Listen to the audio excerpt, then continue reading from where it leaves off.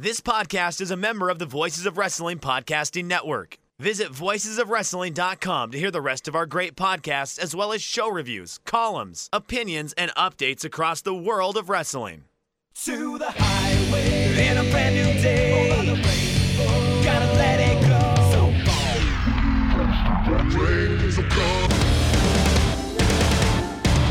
Fast to freedom. Stars tonight together. Here everybody's singing.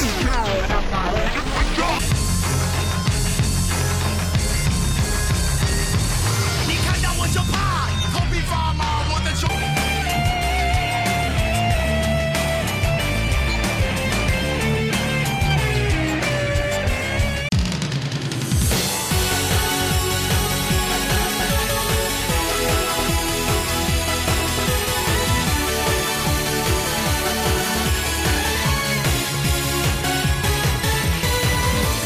Welcome back to Open the Voice Gate for June 16th, 2020. We are members of the Voices of Wrestling Podcast Network. You can find our podcast on the Voices of Wrestling feed or on the dedicated Open the Voice Gate feed on the RSS platform or application of your choice. You can follow us on Twitter at Open Voice Gate. I am one of your hosts. It's your old pal, Iron Mike Spears, and I'm joined as always by Case Lowe. Case, how's it going, bud? Oh, Mike, what a loaded question in these times. I am doing fine. You know, I did a little nightly gardening. We started the show a little bit later than normal because I was too busy watering the plants in my backyard, lost track of time. I had to message Mike and say, I'll be a little bit later than expected. So again, I apologize for that. That's a very calming activity, though, which is, you know, not the state of Dragon Gate. Things are in turmoil. We don't exactly know what's coming next. But Mike, you asked me how I am doing lately. I'm doing all right. How are you doing, Mike? You know, I'm getting through day by day. I like to hear that you're doing some planting, doing some gardening, because it is something that you would think that I would be able to do at the illustrious compound in the mountains, but I've not been able to do any growing or anything like that lately. I've been dealing with like just standard like growing old and dealing with shit you would never think that you'd be dealing with when you're a kid, such as air conditioner, like dealing with air conditioning people. Like that's what's been on my plate as of late. I know, like saying like air conditioner, like that's something that might seem like, oh, hoity-toity or like this, but like for where I am and where I live, like you kind of need to have air conditioning, or you just in the summer you're just covered by a hot wet blanket all the time. So having to deal with like air conditioning people, who I think are like some of the biggest con people in like this, it's such a rip. So I've just been frustrated with that, and it's just been a never-ending cycle for me.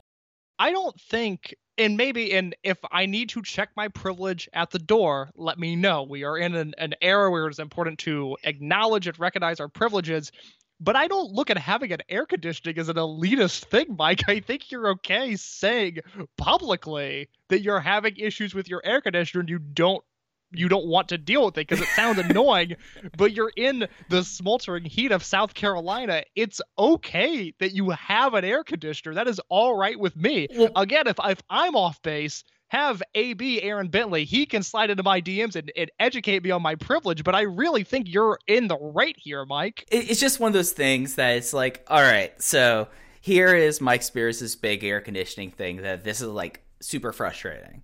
So I moved out of an apartment into my own place 2 years ago, and I moved into the place, do with all the adult bullshit, and it's a pain in the neck. Anyone who has, you know, owned a place like knows, like, and you're buying for someone, it's a pain in your ass. And one of the things you're supposed to do is inspections, okay? So you make sure everything's on the level. If something's fixed, you go say, hey, I'm not going to deal with this. You need to fix this or I'm walking away. It's the negotiating thing.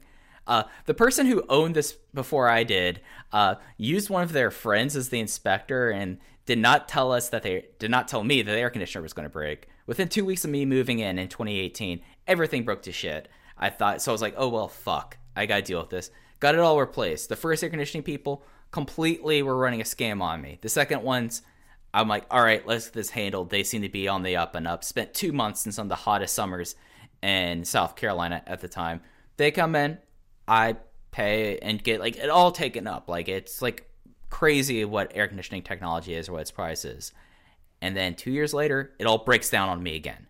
And I'm like, okay, y'all were running another scheme on me. Time for place number 3. And they come in and said, like, oh, this thing, did they not replace these when they put in your new thing? I was like, I thought they did. I was like, no, these are the original ones that are at least 15 years old.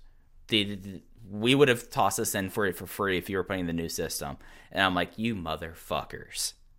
So, Mike, these are good things to know. As of earlier this week, I signed a lease to my first apartment ever. Yes, it's nothing like moving back to Chicago in a very happening area where nothing is happening. It is awesome timing. But this is good to know. I loathe the homeowners association. I can't believe people care about what their neighbors are doing. I'm sorry about your air conditioner. I'm sorry it didn't get fixed right the first or second time. I hope that this podcast can cool you off in a sense that you can get all of your piping hot takes out into the open, and maybe your internal system can cool off as a result. Well, you know, I have my own theory on HOAs, so we could save for a different show. I believe we should all tear them down from the inside, as I'm planning all to right, do. it's not that show. Save it for your Patreon. So, when we talk about how things are hot and popping, Dragon Gate has really started to kind of gear up after King of Gate. We are looking in towards their summer schedule has started up. We've had 2 matches over last week, and we previewed on the last week's episode. We had 4 more matches come up ahead, and we decided to not just focus on what's happening in Dragon Gate Japan this episode. No. Because 2 of the wrestlers that are currently on excursion, Shun Skywalker and Yoshioki Oka, had a card a couple days ago that things happened and things might be changing for them on their excursion as well. So we're going to get into that as well. So, Case, we got 2 matches that happened in the auspices of Dragon Gate Japan, a 6-man match and then the All Japan Junior match. How'd you feel like? I feel like there was like a distinctly different vibe from these 2 matches than what we saw in King of Gate. What were your overall opinions of, like, as they're shifting gears right now? Was the lighting in the building, was it different for these matches than it was for King of Gate? Oh, they didn't have they did not use production lights. I think it made the shows look better. Yeah, it didn't look like you were like in this dark hall. It looked like you were No, in, like, exactly. They used the house lights and it like brightened up the space, and it didn't look dingy. It looked, nice. Yeah, like that was something that I noticed, and it did seem like that they were using more cameras as well, because they usually stuck with a hard cam and one floor cam. It looked like they had one because we were getting shots on different sides that we were not getting before on these Lapis Hall shows. That's a good point as well. As for the 2 matches, we had the 6-man on June 13th, Jason Lee Yuti and Oji Shiba against Yosuke Santa Maria, Kota Minoura, and Ho-Ho Loon. And then the All Japan Junior Heavyweight title match on the 14th, which was originally Susumu Yokosuka defending against Hakuta Omori. And then on that night, Yosuke Santa Maria was added to the match. Big picture here, overall thoughts on these 2. I mean, I thought they were 2 fine matches. I think the high-end stuff from King of Gate was unequivocally better than these matches, but there was also stuff on King of Gate that was far worse than these, so I can't really complain. I mean, they're 1-match shows. I mean, it took me literally 20 minutes to watch these matches, and I didn't have to do any writing on it, so it was, it was like a Dragon Gate snack, and I went about my day afterwards, but it was nice. I mean, the one thing that jumped out to me, and we talked last week about possible Kobe World happenings and the direction that I think they should go, which is the 9-man tag match, the trios 3-on-3-on-3 match, with the Toriyama, the Dragon Gate, and the RED units being represented there. Partially because, and I'm starting to discover this after watching so many King of Gate singles matches, and then the implementation of the bonus matches on those shows, and then watching the June 13th 6-man tag, I just think the multi-man matches work so much better in this environment than a singles match.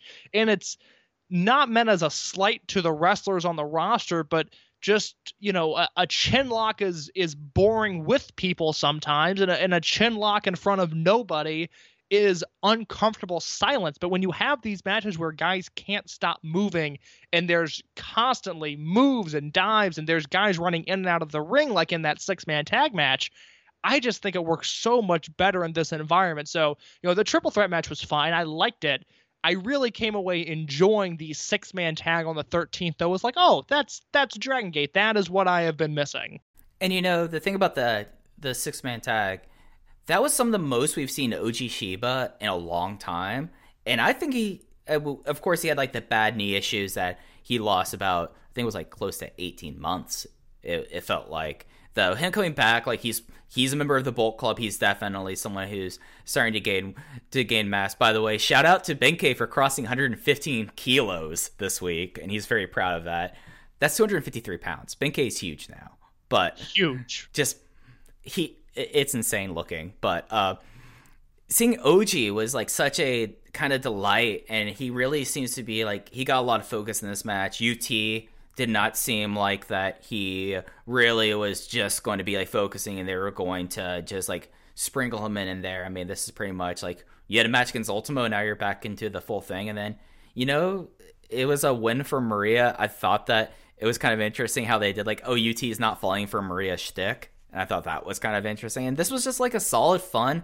This felt like what would be like an undercard Cork and tag match. And it was a good time. Yeah, if this opened a Cork and Hall show, I mean, this would be getting, instead of the normal 3-star opener, this would be in the 3.25, even 3.5-star range if it opened up a show. It felt weird because it was the only thing that I had to watch from this, and it was, right. It was digestible, but it was like, okay, what else? Like, that's exactly it. It was an opening match, and then nothing followed it, which was strange. The finish with Maria going over and she pinned OG Shiba, I was surprised by that just for the fact that I thought this match existed to get UT a win after his loss to Ultimo. And, he got a lot of time. I thought he looked very good. He is looking healthy, which is good to see that it doesn't appear that he rushed back from this injury at all. He looks like he's in shape and he looks like he can still move around the ring in UT way. I was just surprised that he didn't get the win here. Yeah, it didn't make sense, especially when you see what happened the next night with Maria getting into the title match. It made sense that Maria got the win here. But yeah, UT, it looks like that, especially for something like a collarbone, which from my knowledge of it is when you break your collarbone once, you have issues with your collarbone the rest of your life. Very similar to like your rotator cuff where it can pop in and out. It's just how those things operate. And UT looks solid. I mean, Minoura, he's there. Like, I didn't really have many takeaways for Kota Minoura, and like Ho-Ho Loon. I mean, the guy is sticking around there in a pandemic, and he looks like it definitely seems like he does have some of a place in Dragon Gate in some fashion. And, this was like a fun opening 6-man tag. I went 3 stars flat on this thing. I really like the junior, the All Japan World Junior match. What were your thoughts on that one? So when the match was announced, when it was just Omori versus Yokosuka, I thought it was clearly set up to get the belt off of Yokosuka because, things are opening up. There are going to be more shows happening, but it's still a little uncertain as to who can do what and what the next step is.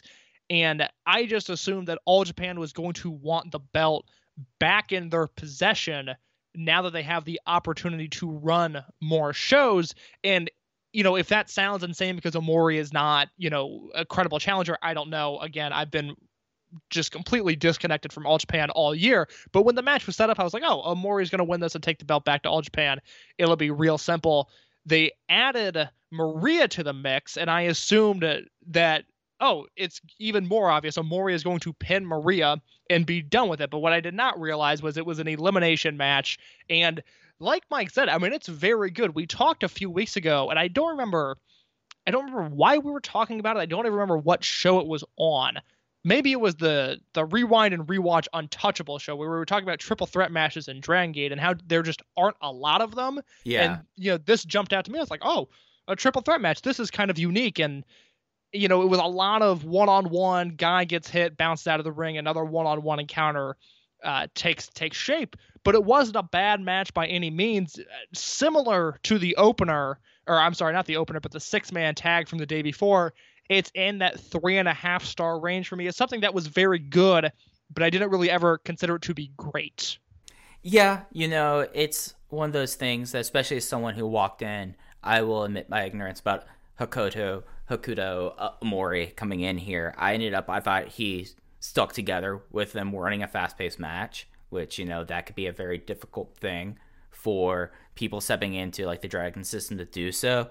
I thought it was kind of funny that he was wearing the flags like how Yamato did, and he ripped them off for the match. I'm like, no, that's not how that's supposed to work. They're supposed to come off like sometime in the middle of the match. Just randomly, for no reason. They're supposed to come off in the middle of the match. Yeah, they're supposed to just fall. But like, I came away with like really being kind of impressed with Omori in this thing, and I think that this kind of makes him. I saw that he's only been in the business for a year, so I mean, like he's still like just fresh out of the being a rookie, and I feel like he equipped himself well. I did like that there was a whole bunch of Susumu just being like tired of the shit, just being too old for this. I'm like, all right, this is what we're going through. Okay, I guess this is something that we're gonna do, and it just ended up being like a solid like 15-minute match. Like, and it really did, like, talking about like three-ways don't really happen much. This is a three-way that felt like could have been like before intermission or like the singles match on a Korakuen show.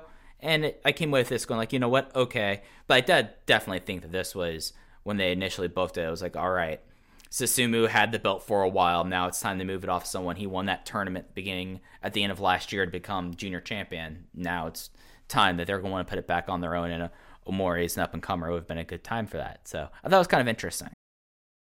I think under normal circumstances, we would be making a much bigger deal out of Susumu being the All Japan Junior Heavyweight Champion, and for a while, Mochizuki being the GHC Tag Team Champion with Naomichi Marufuji. But the Mochizuki stuff, and well, then the Susumu stuff, I think they won the belts on the same week, the first week of January.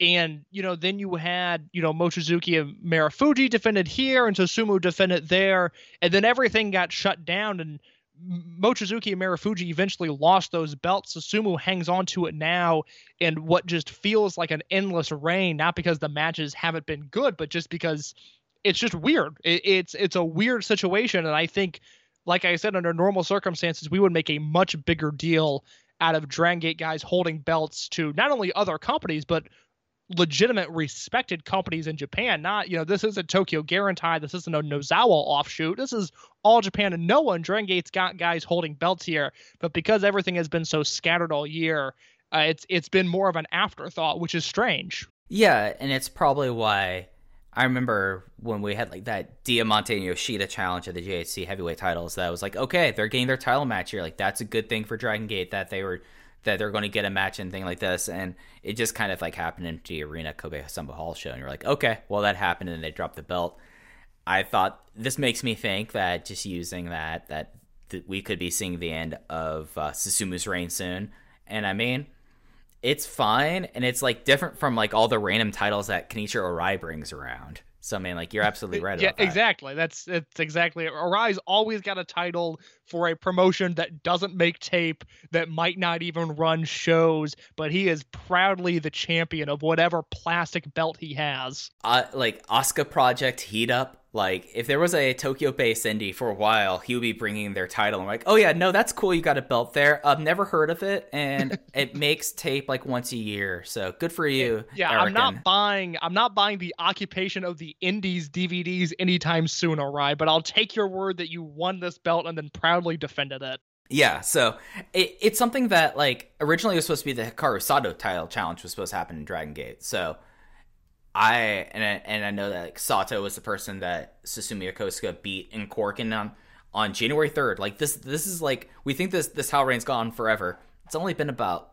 a couple weeks, over 5 months long. It's just the state of the world right now that it's like that. So it'll be interesting to see that, and hopefully, I thought Omori looked solid. He equipped himself well, and if he was going to pop around with how things are in the wrestling world, if he appears in Dragon Gate, I'm not going to have any complaints with that. Mike, what's going on with our friends in Mexico? Okay, so I kind of sprung this on you. So, as listeners know, Shun Skywalker and Yuki Yoshioka are currently on an excursion in Mexico. To our knowledge, and talking to people in the company, I was told basically explicitly, count out Shun for 2020. Like, Shun's going to be in Mexico. And I was told, like, he's going to be there. Yuki Yoshioka, it felt like that he was going to be here for a little bit, but the majority of his tenure was going to be elsewhere that he's not able to get into. But so like Yuki Yoshioka, I think, has had 3 or 4 matches, I think, in Mexico where Shun had more consistent work, but with the shutdown, especially with how it's affecting Mexico, that's not been the case. However, IWRG out of Reina Nacopon and outside of Mexico City, I believe. I think that's where Nacopon is, and if I'm wrong, I apologize. But this is like the traditional partner of the Dragon system. Like, Ultimo Dragon Gym was based right in Nacopon, and I don't think it was based in the arena, but I know it was based there. And this is where everyone would go. This was a home company for the millennials when they were there. This is like, if you go search like people like Dragon Kid or Little Dragon, you'll see that he popped up there. And the same for like Don Fuji, Shima, like all of them would be there. There's an extended Crazy Max run that happened in IWRG. Yeah, it's a big place. But they had a show that made TV that was an empty arena show that both Yoshioka and Shun Skywalker were on. And we've been meaning to try to do some coverage of this, but it's kind of fit in that this was kind of the perfect time and it was relevant to do here. So, Case, how much IWRG do you normally watch? Well, you say you sprung it on me, which, I mean, I was going to watch this match, these matches, even if we didn't talk about them on the pod.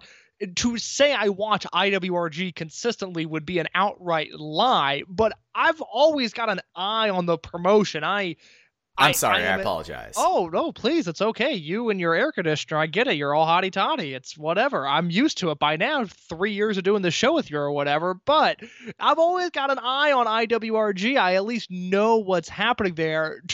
But to say I watch IWRG is a different story, and after watching parts of the show, I don't think I'm sticking around once Yoshioka and Skywalker leave. I think it will go to Cubs fan posted IWRG results. Let me look to see if I recognize the names. Okay, I do. Okay, exit tab, move on with my life. That's fair. And there were a lot of names on these shows. So Yoshioka had a singles match against Puma del Oro and Shun Skywalker. They did this Rey del Ring thing, and it's usually like a giant battle royal, but this year, because of how it is, they split into two. Originally, it was supposed to be a single elimination tournament, which that would have been a lot of matches for them to have to go through. But instead, this is supposed to be half of it, which it might end up being the only part of it due to reasons we'll talk to you about later, where Shun Skywalker won, and the last person he eliminated was Dragon Bane. And I have to say, Yuki Yoshioka in Mexico was not something that I was like, I think I've said, I don't know if this is going to be a great fit here. I ended up really enjoying and had a good time with his match. Like, he was doing some crazy things, and Puma del Oro was taking it to him, and I ended up having a good time with this. Yeah, the matches that the Dragon Gate guys were involved in were fun in kind of weird ways. I mean, Yoshioka, I think, works in IWRG, and I think would work if things opened up and he went to the Crash or he went to DTU. Like, I think he could find comfort, maybe not a home, but I think he could find comfort in some of these lucha promotions. I am still haunted at the idea of what could have been of Yoshioka maybe rolling into MLW this year and grappling with Tom Lawler. I had a ton of interest in stuff like that, but it just doesn't look like that is feasible now. So the Yoshioka match, I mean, he's grown out his hair. His hair is wild. He needs a haircut. Maybe he had some facial hair going on. I don't entirely remember, but he looked older. There was some gruff and some grit to Yoshioka that was not there in Japan. And then, he had a match with Puma de Oro, who is very young, but was very entertaining. And this, for a lucha singles match, which is just admittedly even the highest possible bar of a lucha singles match for me is a low bar. I mean, things cap out at about 3.5 stars for me. And those are the matches that people are like, this is a match of the year contender. So I've got my issues with some of the lucha stuff that unfortunately Yoshioka fell into, but I thought this was a very fun match. I mean, I'm glad it aired. I'm glad there's signs of life for Yoshioka and Skywalker, because I've asked around to people that are able to get in touch with them, have you heard from Yoshioka and Skywalker? And the answer has been no, which is scary, quite honestly. Distressing. Yes. I will say, it does not look like that they've been working out as much. That was noticeable. I thought Yoshioka looked okay, but when Shun Skywalker came out, my first thought was, oh my God, Skywalker got big. I don't blame him. I don't want him going to the gym in Mexico if they're open, but yeah, Skywalker looked a little bit bigger, which maybe he's, gearing himself up for the upcoming Dragon Gate Open, the Hoss Gate tournament that I don't know about. But yeah, he had some weight to him that looked a little different than the way the dojo guys have been bulking up. 100 kilos live. Maybe that's what we can call it. Yeah. It's something that, like, the Yuki Yoshioka match there, like that one took me a second, but I liked that. Just it took a second to register, but that was very funny. It was a thinker. It was a thinker. Yes, exactly. I think the interesting thing about like Yoshioka match was it was a double count out, which that happens all the time. But it just was something that like there was some grappling in it. It was a pretty like solid one. And when Yoshioka went in control, it seems that like he understood, like, because sometimes when you like insert these people on excursions and you put them in places where you don't think they're going to thrive, they flounder, and it just seems like an awkward fit. He got like, okay, this is a singles match with this guy that I will feign ignorance about Puma Del Oro. Don't know much about him. But the two of them were like, okay, we're going to kind of do like a match that would work here. And they had a bunch of like fun topes. So it did get a little bit long towards the end. But then the tope that led to the double count out finish, I mean, Puma Del Oro pulled a Davey Richards and went right over the barrier into the crowd. And it was very believable. And it was a fun time. And then when Shun was in, like, the Battle Royal basically got to a point where until it was like Shun and Dragonbane, which that's a notorious name for different reasons, until those two got into it and it was between those two, it was kind of a little bit of a mess. But they ended up having like a pretty solid like final thing. It was pinfall and submission only for it, and Shun won with a really sick power bomb that was really brutal looking, so that was pretty cool. And it just ended up being like, it was nice to check in on the former Mochizuki Dojo guys and seeing how they were doing in Mexico. I'm glad you mentioned the Davey Richards dive in the Yoshioka match. I skipped over that in my notes. An insane amount of effort to put into a no-fan show. I will never understand why people would do that in front of a packed crowd, let alone literally no one else, but more power to him. And then, Mike, do we want to get into why Shun Skywalker pinning Dragon Bane was at least kind of noteworthy? Okay, yeah, we can. Because I don't think we ever talked about that on the show. No, we didn't. So earlier this year, Strong Hearts, of course, were in North America. They did some shows and for AEW and a bunch of indies. They also, because Shima has this relationship with IWRG, he's close with the people there, and they came in, and it was just him and T-Hawk for this match versus Dragonbane and his brother. And I'm blanking on his brother's name right now. I apologize. I'm going to look at this right there. And it broke down into a total complete mess into a shoot. And it turned out that it was very close. Like, people were talking about this match between Shima and T-Hawk there. And to the extent that I think it was like remarking with people, okay, so it was Shima and T-Hawk versus Dragonbane and, I don't know, I blanked on his name, El Hijo de Canis Lupus. And then there was a third team of Puma King and Septimo Dragon where Shima was taking it off. Shima wanted to go and have a good time and grapple a little bit, but Dragonbane and Canis de Lupus just were not having it, and it broke down in a pretty ugly fashion. And there was like a backstage promo, which, talking to people, they were like, that's the most aggression I've ever seen out of T-Hawk in our lives. And it was a mess. And then Dragonbane and Canis Lupus went over to Noah for their junior tour that they had there, and then lo and behold, Shun Skywalker was in IWRG soon after that and had a match with Dragonbane where it did not seem like these two were not on the same page and were not offending each other versus how things were at the Strong Hearts guys. Do you think I covered that fairly as possible? I think so. It was the January 26th IWRG show, and like Mike said, it was Shima and T-Hawk against Dragonbane and El Hijo de Canis Lupus and Puma King and Septimo Dragon, who I'm actually a big fan of, a luchador that I have a lot of stock in, and I've always wanted him to do a Dragon Gate tour. It's never happened, right. But for many reasons, a fun match that you should go back and watch if you haven't seen it. It is a match that happened, and it's a match that breaks down, and if you're someone that likes seeing how things break down, definitely go out of your way to watch it. If you also want to see a lot of spit and a lot of hitting people really hard, and at a certain point, you could tell that I felt bad for Puma King and Septimo Dragon because they were just there wanting to have a good match. They were not affiliated in this. They were whatsoever innocent bystanders in the massacre that occurred. Yeah, but I thought that Shun and Dragonbane had a fun stretch there at the end, and they did like mic promos after that, like how you standardly do in lucha. But there's another big thing that happened about the showcase. I don't know how up you are about what happened with IWRG after this. No, I'm unfamiliar with what's going on now. Okay, so Mexico, and for people who aren't familiar, Lucha Libre operates on commissions where like each state or each area usually will have like a commission that's like attached to the government in some aspects, but in a lot of ways it's kind of like wrestling union, and they license the wrestlers. It's actually not dissimilar to how some states still run in the United States.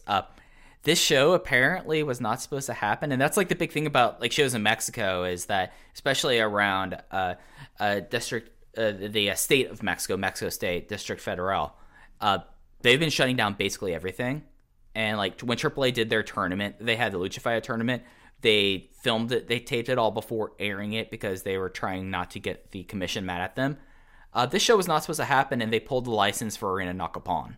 And they're threatening to remove all the wrestlers that were involved in it, their wrestling license to do as well, which is a big thing in Mexico. Is the majority of wrestling, especially like wrestling people keep tabs on, other than like if you live in Laguna, you follow Laguna. If you live in Baja, you follow Baja, so forth and so on.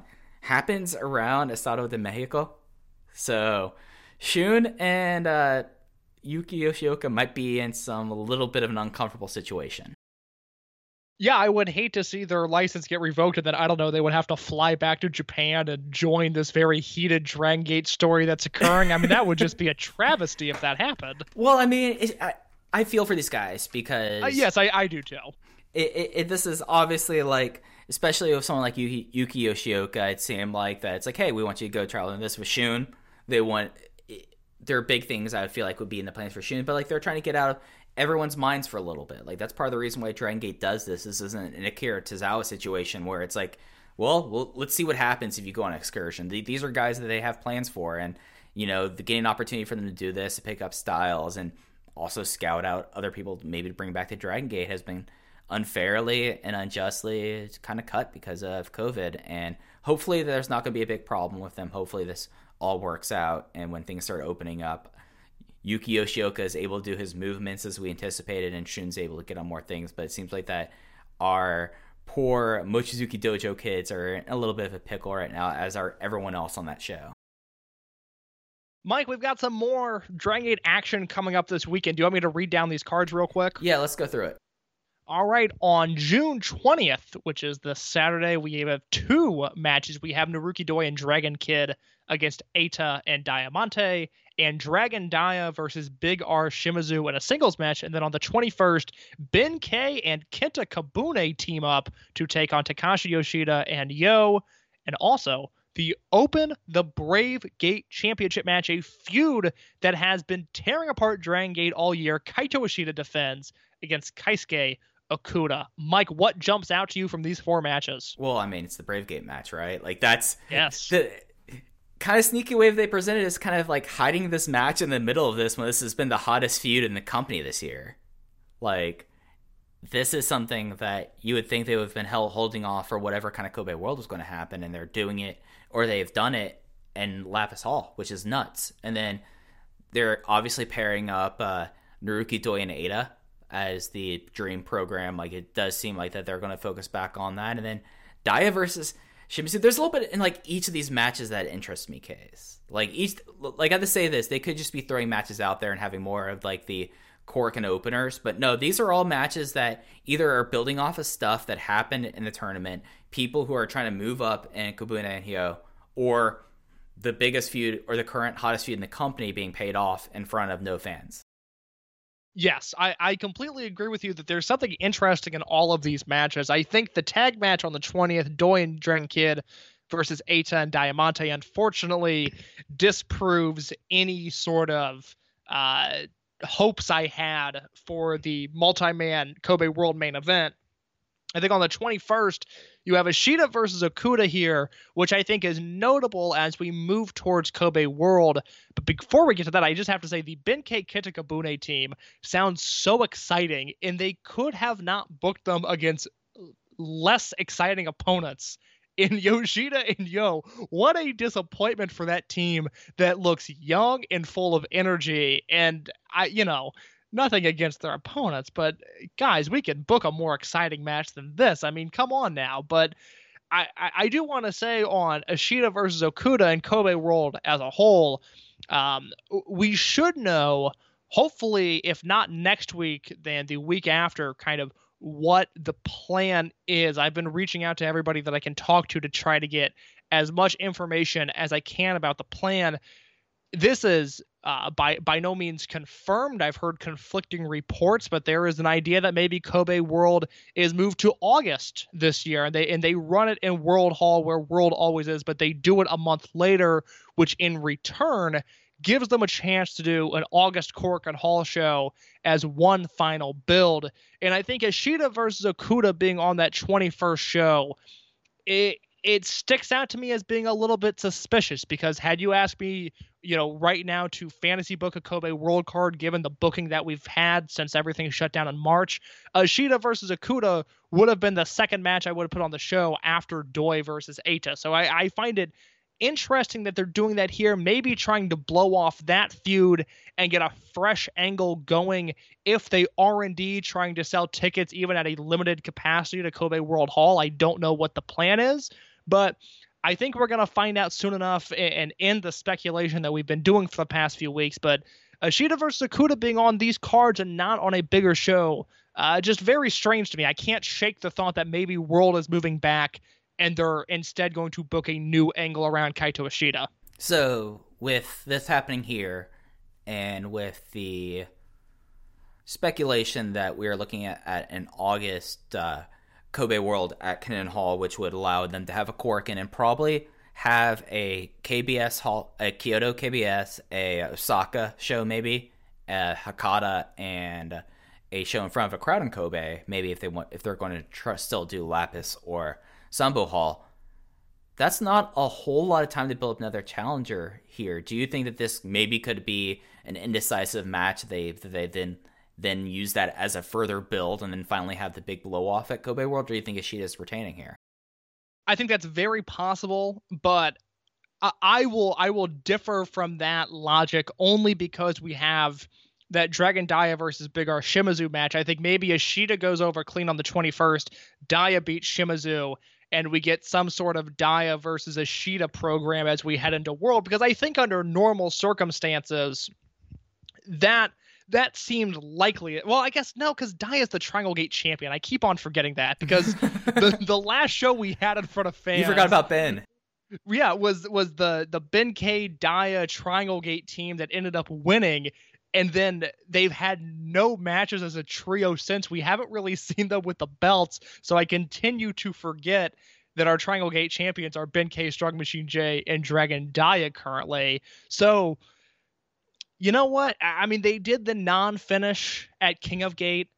Knowing Dragon Gate, they can extend things and they can really hammer the point home. So I take back the last 60 seconds of words that have been said. I think they do a non-finish here, and I think they have a definitive conclusion at Kobe World. I mean, that's just what I'm guessing. Just because that's such a short period of time. I mean, you could always have someone step up and do a challenger. I guess you could probably say maybe DK can make a challenge against Ishida.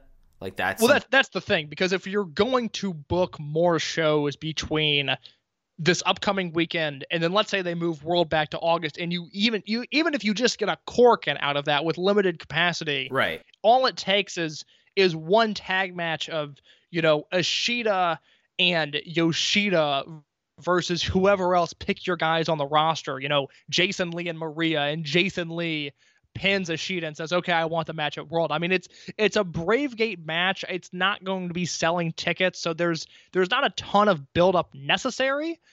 It's just a matter of who they decide to go with for that coveted spot at World. Yeah. And then Dia versus Shimizu.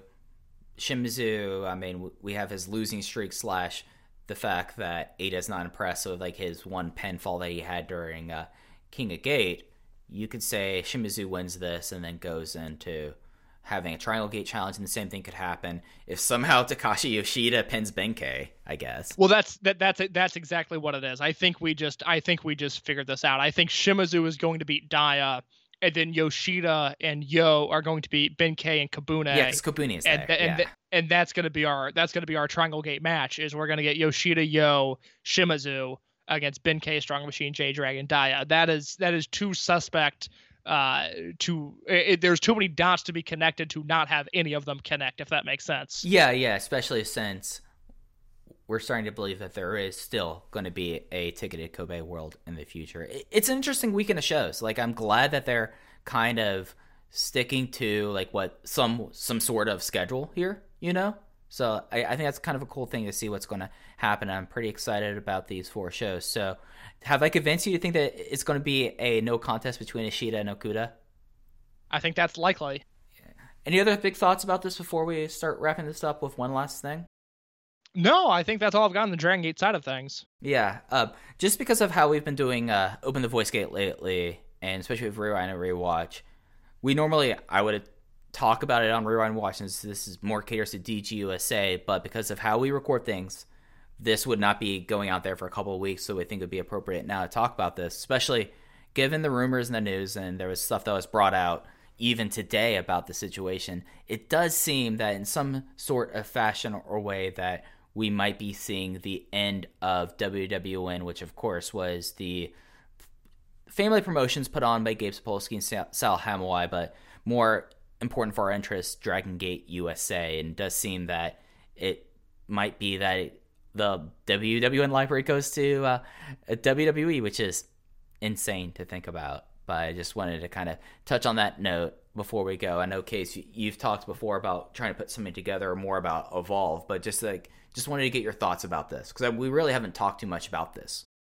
Yeah, keep on looking at voicesofwrestling.com. I will eventually have some sort of Evolve retrospective piece that will be published. I'm working on it now, but admittedly, I don't know how long it's going to take. I just know that at some point it'll get done.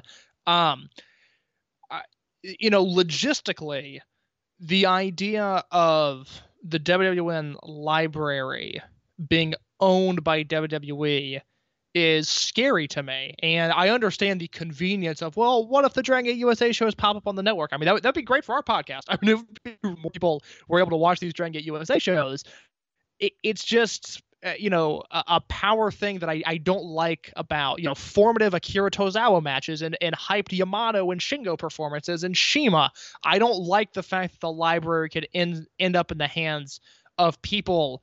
I mean, WWN doesn't know what they're doing with it. They have a horrible digital marketing plan, but WWE doesn't know what they have. They know they have clips for Johnny Gargano documentaries and, Malcolm Bivens promos that they can use for, more stuff, whatever. More power to them. I mean, that's not wrong that they want to use those assets in that way, but losing the Dragon Gate USA archive into people that just, know nothing about the promotion, it admittedly scares me a little bit. And then as for Evolve as the promotion, it's a promotion that at points I really, really loved. I mean, I watched a lot of Evolve shows in 2014 and 2015 that, quite honestly, not a lot of people have seen. I mean, I remember the online discourse for the Evolve pay-per-views of a show like Evolve 38, which I was just looking at for what I'm writing. I know a lot of people haven't seen Evolve 38, but it's a really, really good show. I can assure you that. And it's a promotion that, 2014, 2015, 2016, I really, really loved it. And I was excited when, after all of the bad publicity they've gotten, after all of the public meltdowns on the Twitter of Gabe Sapolsky and on the public persona of Gabe Sapolsky, I was really happy that in 2016, the promotion finally found its stride and found its purpose in professional wrestling. And then from there, they use that leverage. They get into this Flow Slam deal. And, I didn't think Flow Slam was going to change the lives of professional wrestlers forever, but I was really excited at the prospect of Flow Slam and what it could mean. And, this readily accessible archive that never ended up happening on the Flow Slam side. I mean, they never had the full Dragon Gate USA library up there. At least I do not think. And if they did, it was in the last few months of the site's existence. But they did, but it was something. They did. This is something they threw up after all the bullshit happened, and when they still had the library, and it was all up for free. Okay, it was one of those things. That's right.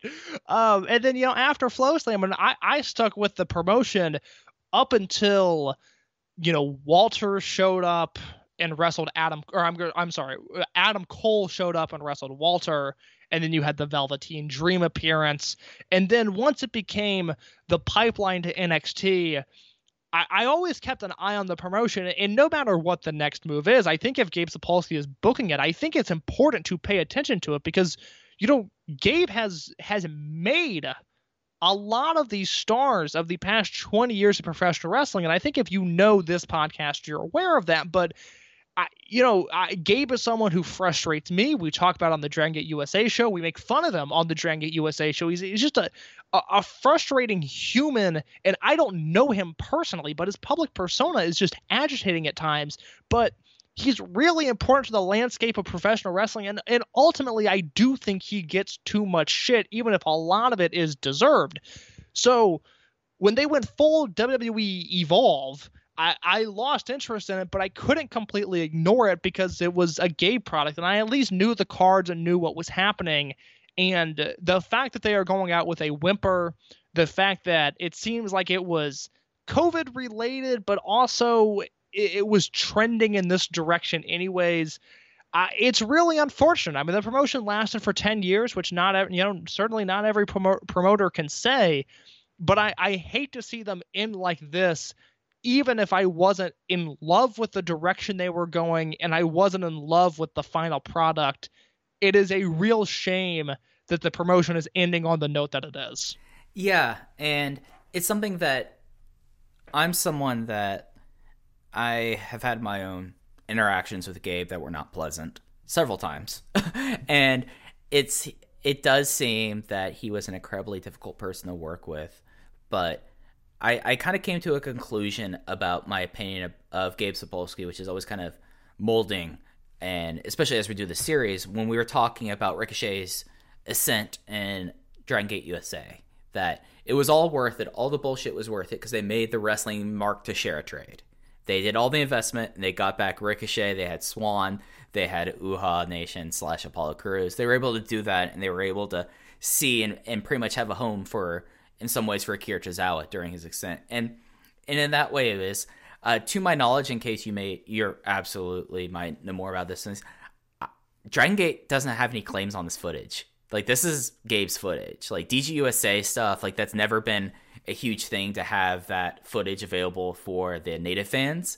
It just was kind of its own thing. So I don't think that we're going to hear about, like, Dragon Gate, like, trying to claim ownership of the archive in any sort of way. Am I right about that? No, I to my knowledge, you're correct, and it's a shame because, just for the sake of DragonGate.live, the network, it would be so great if all the DGUSA shows were up there. I mean, it would be awesome, but to my knowledge, and again, I could be wrong, but to my knowledge, Dragon Gate doesn't have any rights to the DGUSA footage, and unfortunately, they don't have any rights to the DGUK footage either. Mm-hmm.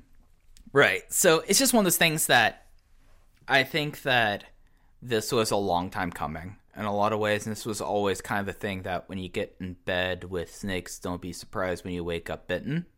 So, like, this was going to happen. I will say this, like, again, I followed the promotion consistently from the summer of 2013 onwards, and even then, well, I don't entirely know. I just know that you could tell what Gabe's level of interest was in what he was doing. And there were times in 2014 and especially 2015 and especially 2016 where Gabe would put out cards that you could tell he was proud of and he was excited about. And I think just, the constant bullshit of the industry, and I think Flow Slam especially, it just seemed like that took a lot out of him, of like, this was his opportunity to really make some money, booking Evolve, doing what he does, using lasers, doing that sort of thing.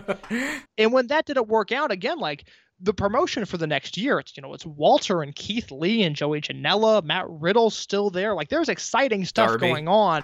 Darby, Zack Sabre Jr. still there, but it felt like he had detached himself from there, and it's been a slow descent into whatever this is, and I think it was bound to happen eventually. I just think that COVID ultimately expedited the final destination of Evolve, which is unfortunate because For whatever reason, it doesn't have the legacy of 2004, 2005, 2006 Ring of Honor. It's not prestigious in the way that IWA Mid-South footage has even become. Like, I don't know 10 years from now, the people that are my age 10 years from now that are, on whatever networking tool there is and are discussing wrestling at an intelligent level, I don't know if they're picking up an Evolve 5 or an Evolve 20 anytime soon and digging through those shows. And I don't know what to make of that legacy. The more and the more I think about Evolve, the more confusing it is, because it really felt in the 10-year span, there's about 7 distinct different eras of the promotion. And I don't know of any other company that in a decade span changed and flipped as much as they did. And it's just a very confusing history to look back on. Yeah, and I guess that's like one of the big things I'm taking away from it is that this was a thing that you can even kind of tell a little bit with DGUSA as well. That his interest was ebbed and flowed, and I think at a certain point, the big thing was the grind for Gabe Sapolsky. Like, especially like when he's had his public spats, he always kind of goes back to, the grinding like this. I mean, this was a guy who basically fresh out of college was doing stuff for ECW and then going to Ring of Honor, then barely taking any time off, then launching DGUSA and then later Evolve. It just seems like this is a guy that at a certain point, and you can also tell it through his booking, he just seemed done. And maybe it is that him doing stuff at NXT gives him that creative passion that completely lost him at times. And, my big concern here, and it has always been, the fact that with all that stuff with FlowSlam, and I've seen the numbers, guys, like the numbers for like FlowSlam and all of that, and no one really ever talked about like, wrestler pay went up at all for that. And that is something that at least me, and not to get super political there, that I think that's a huge injustice, but at the same time, understanding that this was like one of the things we've been learning about in DGUSA, and I make sure to keep track of it throughout the Raymond Wetch process is, Case, he basically was running promotions that were struggling to even break even for close to 10 years. So this was 20 years, because it's not like Ring of Honor. Right. He was ever cashing in. I mean, it was 20 years of keeping his head above water and treading lightly. It's not an easy task. That is ultimately why I think Gabe takes too much shit. Is that job? I mean, it's one that intrigues me. It's one that, sure, throw my name in a hat. I'd love to book a wrestling company, but the intensity and the passion that Gabe has for it is not an enviable position. And so, like, in terms of like pay and stuff, if he gets a big, surplus of cash from FlowSlam but he doesn't distribute it to the wrestlers, that's bullshit.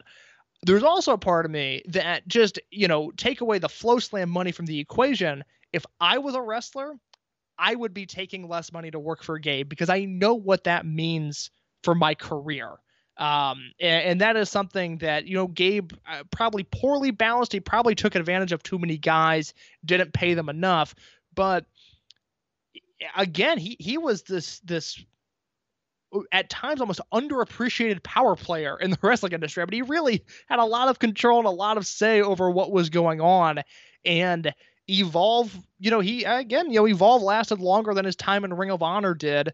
And it's just very strange to look back at this promotion and to see the ebbs and flows, the names that came through, some of the names that stuck, some of the big names that just didn't work out. I was looking at a card that had Dominic Dijak on the undercard of an Evolve show, which I didn't remember. Then when I went to my only Evolve show in 2017, I saw a Dijak there. Dijak versus Keith Lee, almost wiped out friend of the show Joey Bay on a big dive. That was fun. That was a fun show.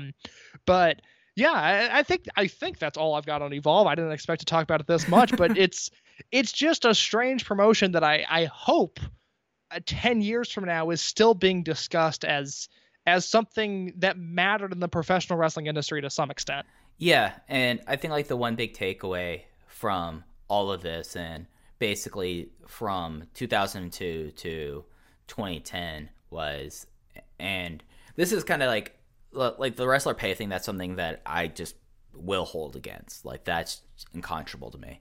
But for certain things and for certain eras, it wasn't necessarily like, I don't believe that he was this god booker. And I feel like we're experiencing that through a DGUSA rewatch, that he has certain flaws that he never really figured out post Ring of Honor, and I think carried through his remainder of his time in Evolve, especially in how to end a push and how to do certain things. But he understood the landscape in a certain way, and it got to a point that I think that Orlando Mania weekend, that FloSlam weekend, when you had both the WWN experience, wherever he calls it, and then you had the first Joey Janela spring break, really was the change, because it did very much see that he had his way of doing things. He had his things with especially the WWE people. But then you had this other opportunity that kind of supplanted that. And we've seen kind of how Brett Lauderdale and Joey Janela were able to launch something out of that. And I find that very interesting that event happened, especially since that was something that happened under the auspices of FloSlam. So I think I will say this to round out the show. I am someone that constantly complains about old people in professional wrestling, because you have to remember, I was born in 1999. I was born in the height of the Attitude Era, and I am now 21 years old. I can vote, I can drink, I can kind of do whatever I want. Most 21-year-olds do not know what the Attitude Era was. Stone Cold Steve Austin is not really a star to people my age. The Rock is, but most people my age don't know that The Rock was a wrestler. This has a point, I promise.